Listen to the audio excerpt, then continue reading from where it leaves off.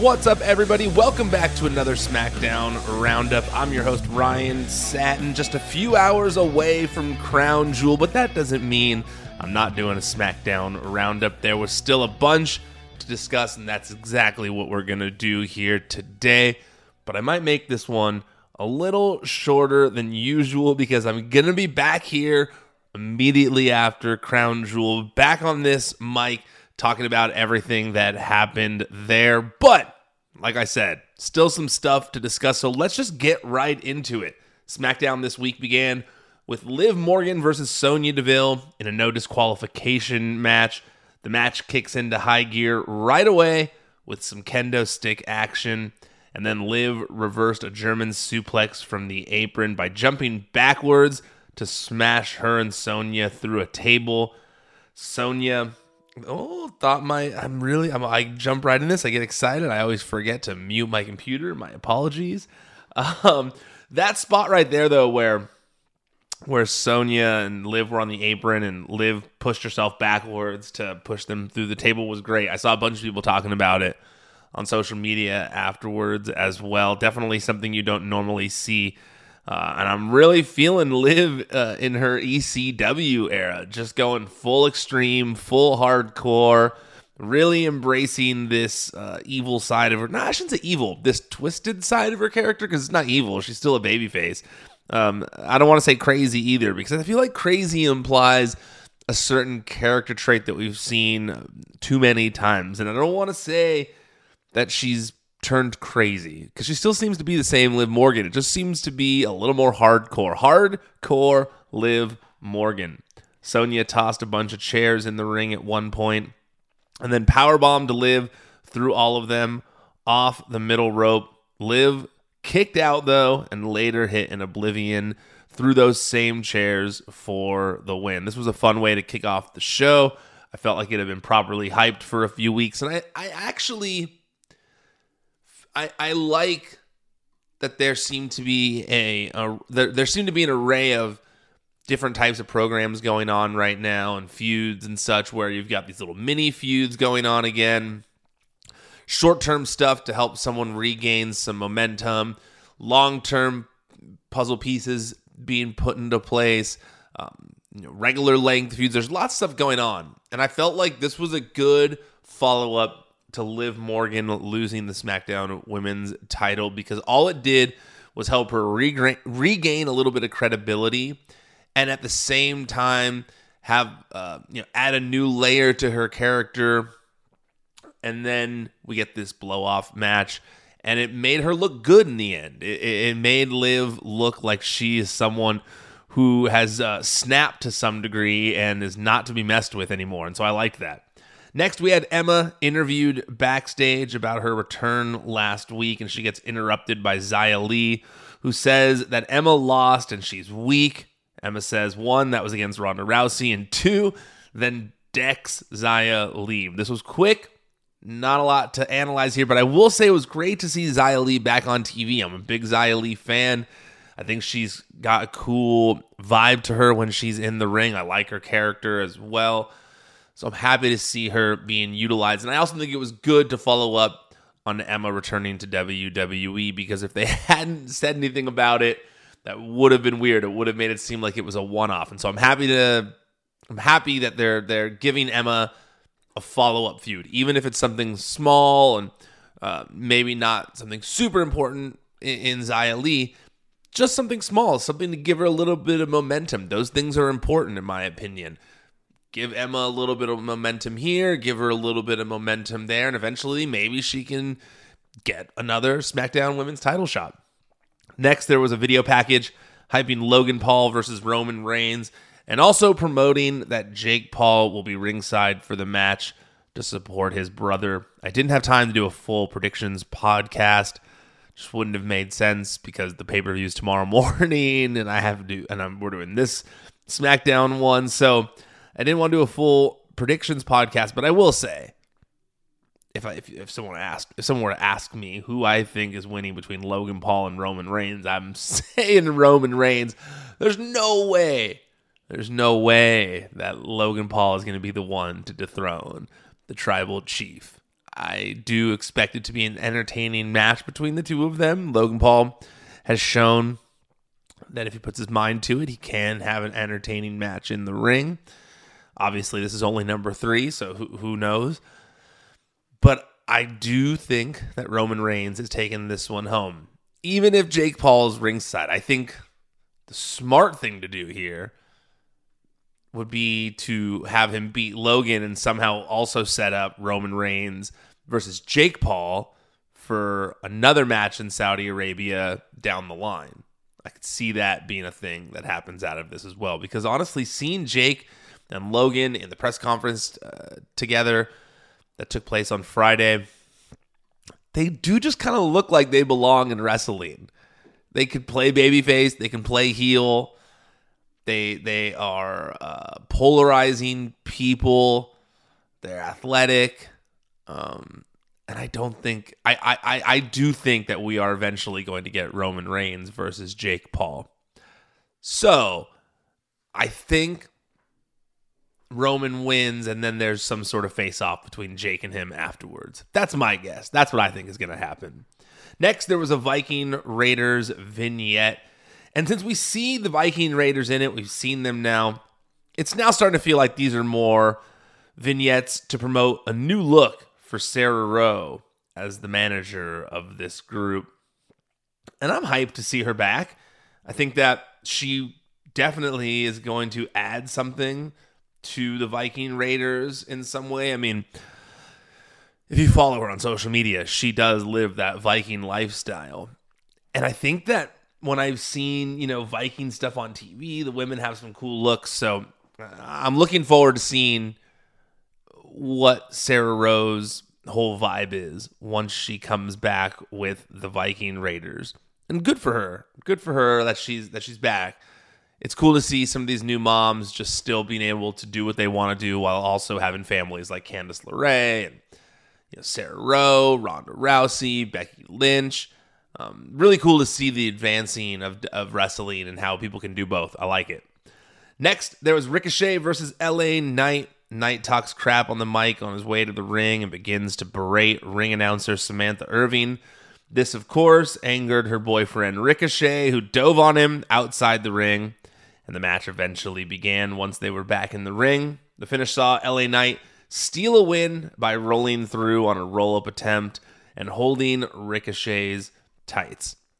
What I liked most about this match is that it felt like two performers being given the freedom to perform the way that they see fit for their characters. And it's just a small thing, but you've really, at least from my perspective, you've really seen just these past couple of weeks a new energy exuding from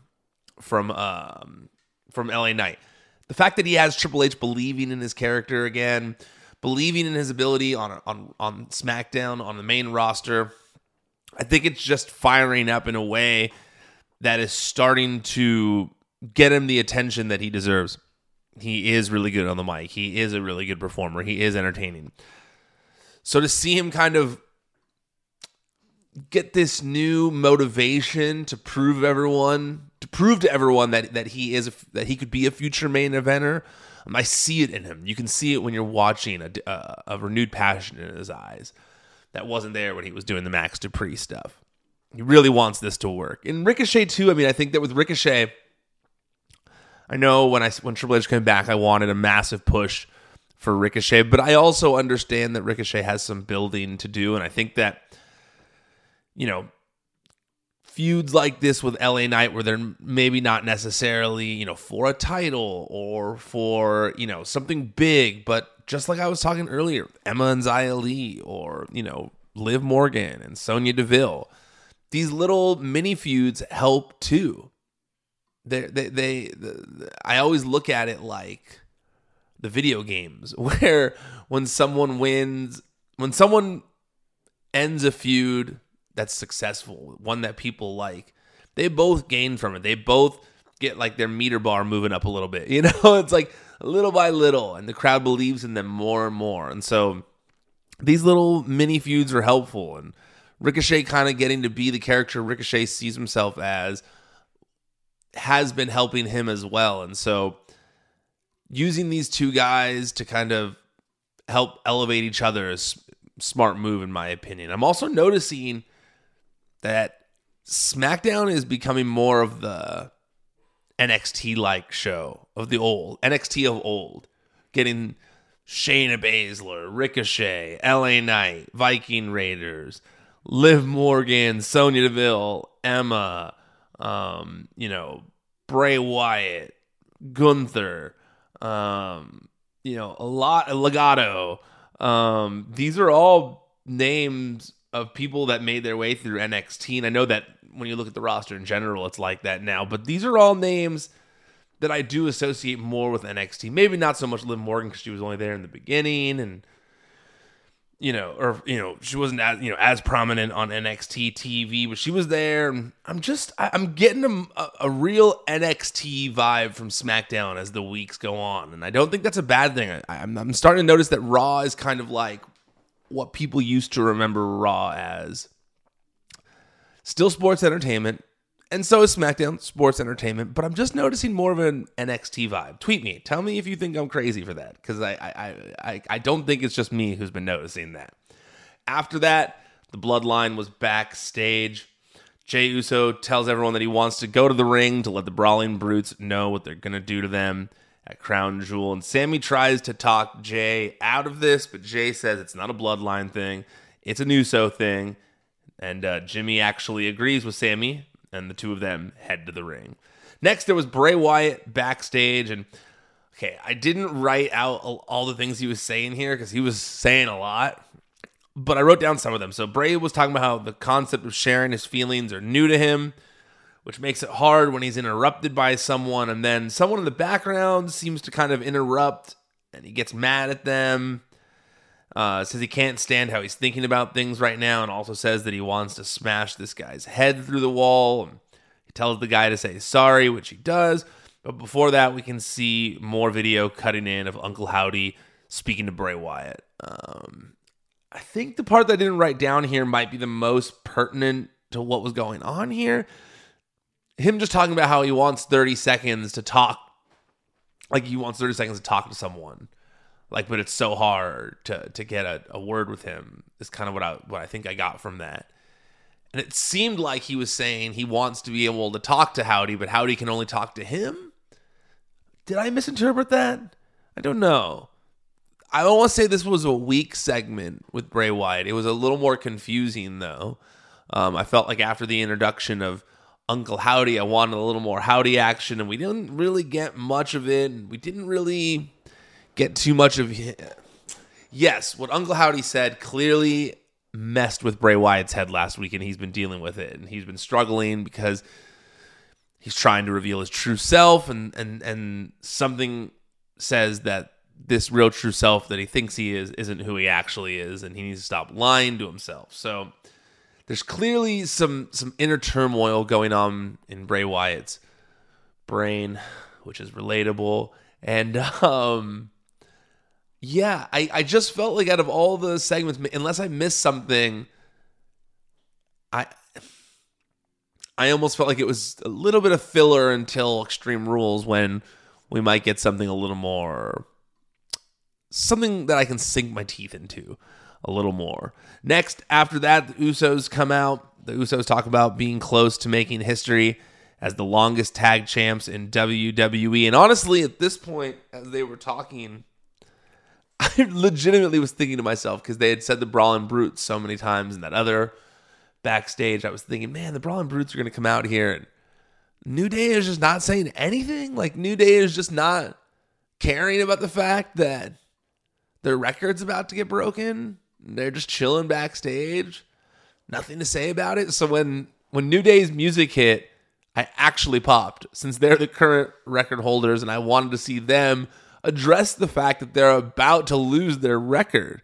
New Day say, though, if the Usos get through the Brawling Brutes, they'll be waiting on American soil for the Usos when they return in order to protect their record. Excuse me. Butch and Ridge then attack the Usos from behind, and they all team up to beat Jimmy and Jey. Solo and Sammy then intervene to even the odds and the bloodline eventually stand tall. I thought this was good. I thought this is, like I said, I was wondering where New Day has been, like why they don't care. So the fact that they do care, they get winner of the match next week on SmackDown makes all the sense in the world to me. Yes, I know we've gotten the Usos versus the New Day a lot. They've wrestled against each other a lot. They've feuded against each other a lot. I don't know if I necessarily need a full-blown feud out of it. However, I just wanted to see New Day caring about their record because we know it's important to them. And I don't even know how I feel about the record going away. I felt like New Day should have kept that record. It was very recent. They were named on all these lists as best tag team of all time in WWE, and now it's already kind of like it might be a step beneath that suddenly, and I don't like that. I think New Day deserve to have that notch in their belt. All right, let's get to a quick commercial break, and then I'll be back with my thoughts on the rest of the show.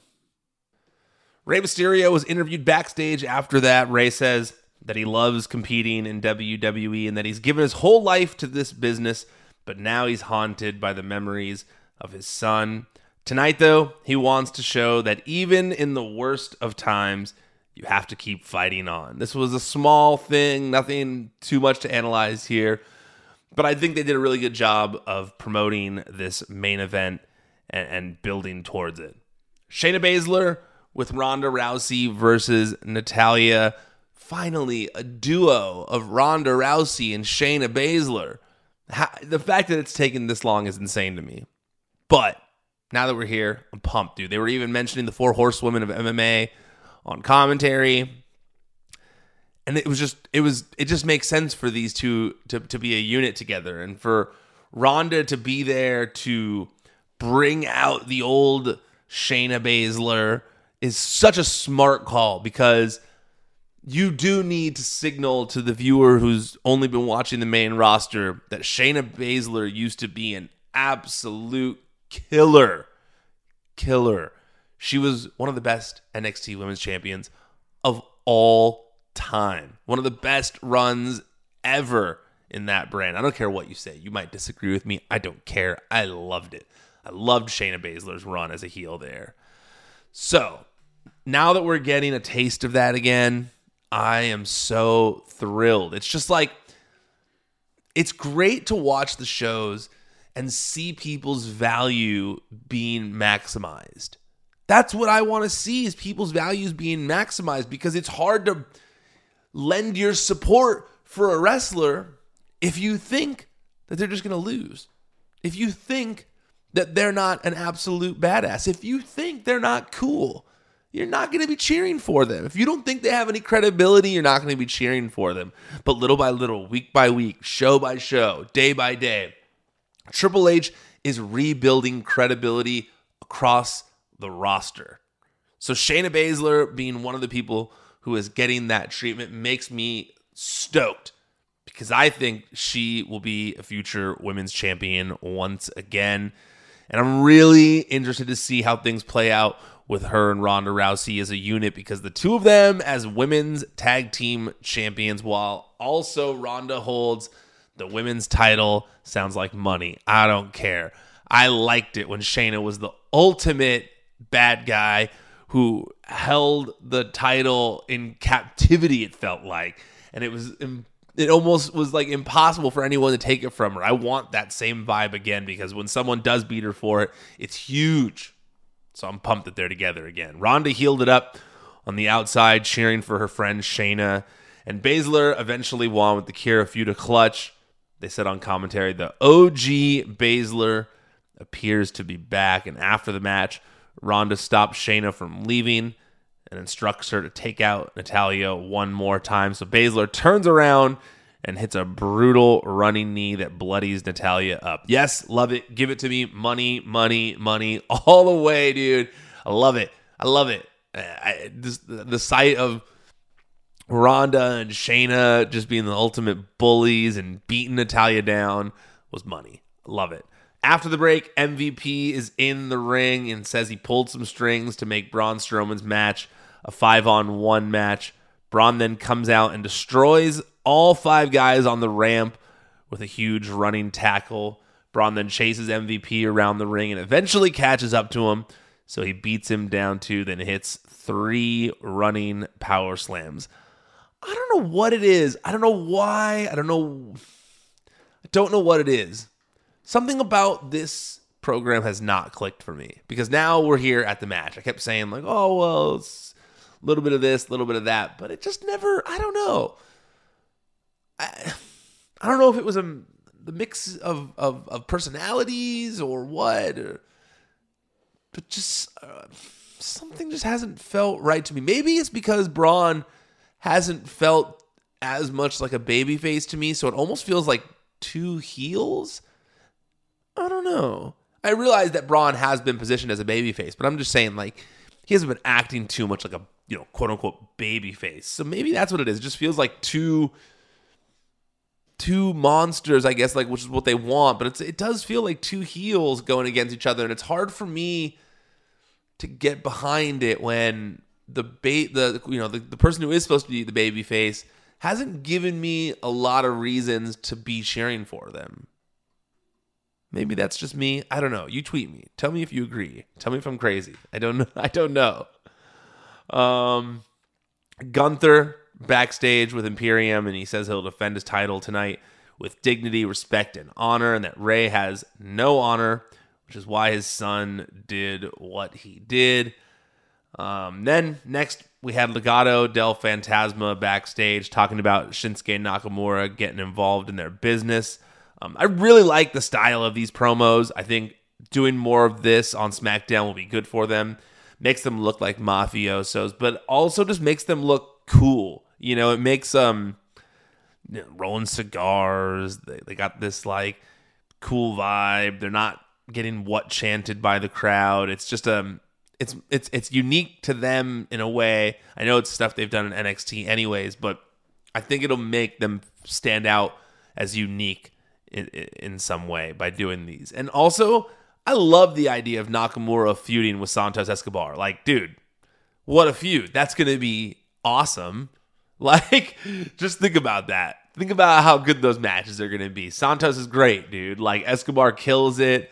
And Shinsuke Nakamura has recently kind of like, ever since Triple H come back, he's kind of getting a new shine again. He's kind of getting positioned as a guy who has these amazing matches. And so because of that, I think that both of these guys will be looking to have a banger and a feud against each other. And so, yeah, for me, man, I didn't even realize that last week when Nakamura came out and was part of the match with Hit Row. So now that we're here and they didn't mention Hit Row, they mentioned Shinsuke Nakamura. I'm super into this. Super into this. More Nakamura, more good matches, more Legado.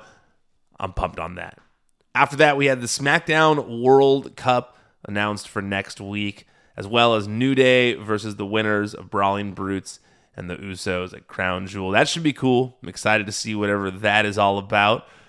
World Cup coming up on Fox. Big stuff happening for Fox. So if you're a soccer person, make sure you're up to date on our World Cup coverage. Lastly, main event, Gunther versus Rey Mysterio for the IC title. I liked the spot in this match where Gunther kept trying to body slam Rey, but Mysterio's size allowed him to hold on to Gunther's arms and stay on him. That just looked cool. I don't know. It was not something you see very often, but the fact that he was like trying so hard to slam him down and Rey was just stuck to his arms definitely was unique. There was another cool spot in the match where Rey went for a Hurricane Rana from the top rope to Gunther, but Gunther caught it and went to powerbomb him. Then Rey reversed it in the air, and mid-air did a Hurricane Rana. That's when the match got a "This is awesome" chant from the crowd. Gunther eventually hits his powerbomb, though, and Rey kicks out. However, the finish saw Gunther stop the 619 with a brutal boot, and then a clothesline for the pinfall victory. Champ retains. I liked this match. I don't think that it was, necessarily some 5-star classic. It wasn't on the level of Theory versus Rollins.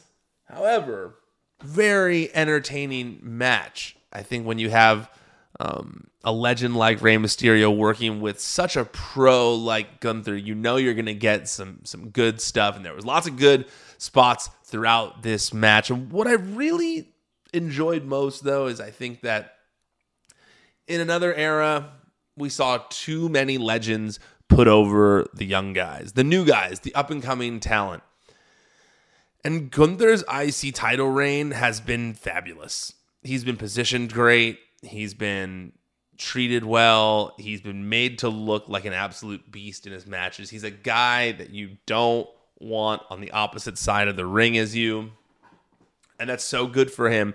But I think that in another world, in another regime, legends were winning too much over the younger talent. And so to see something like this where Gunther is getting just a clean victory as a heel over a legend will do wonders for his credibility. Like I was saying earlier, we're raising people's stock here. And if you want to raise Gunther's stock, then getting him a win over Rey Mysterio in an IC title match is the way to do it. Okay, I got to quit here. I got to get a little bit of sleep so that I can be up early for Crown Jewel tomorrow. And like I said, I'm going to be back in this podcast feed. I'm going to be recording right after the show, and then I'll drop it as soon as I can and let you guys know what I think about Crown Jewel. All right, that's it. I'm done officially tapping out for now. Until next time, I'm Ryan Satin, and this has been another SmackDown Roundup.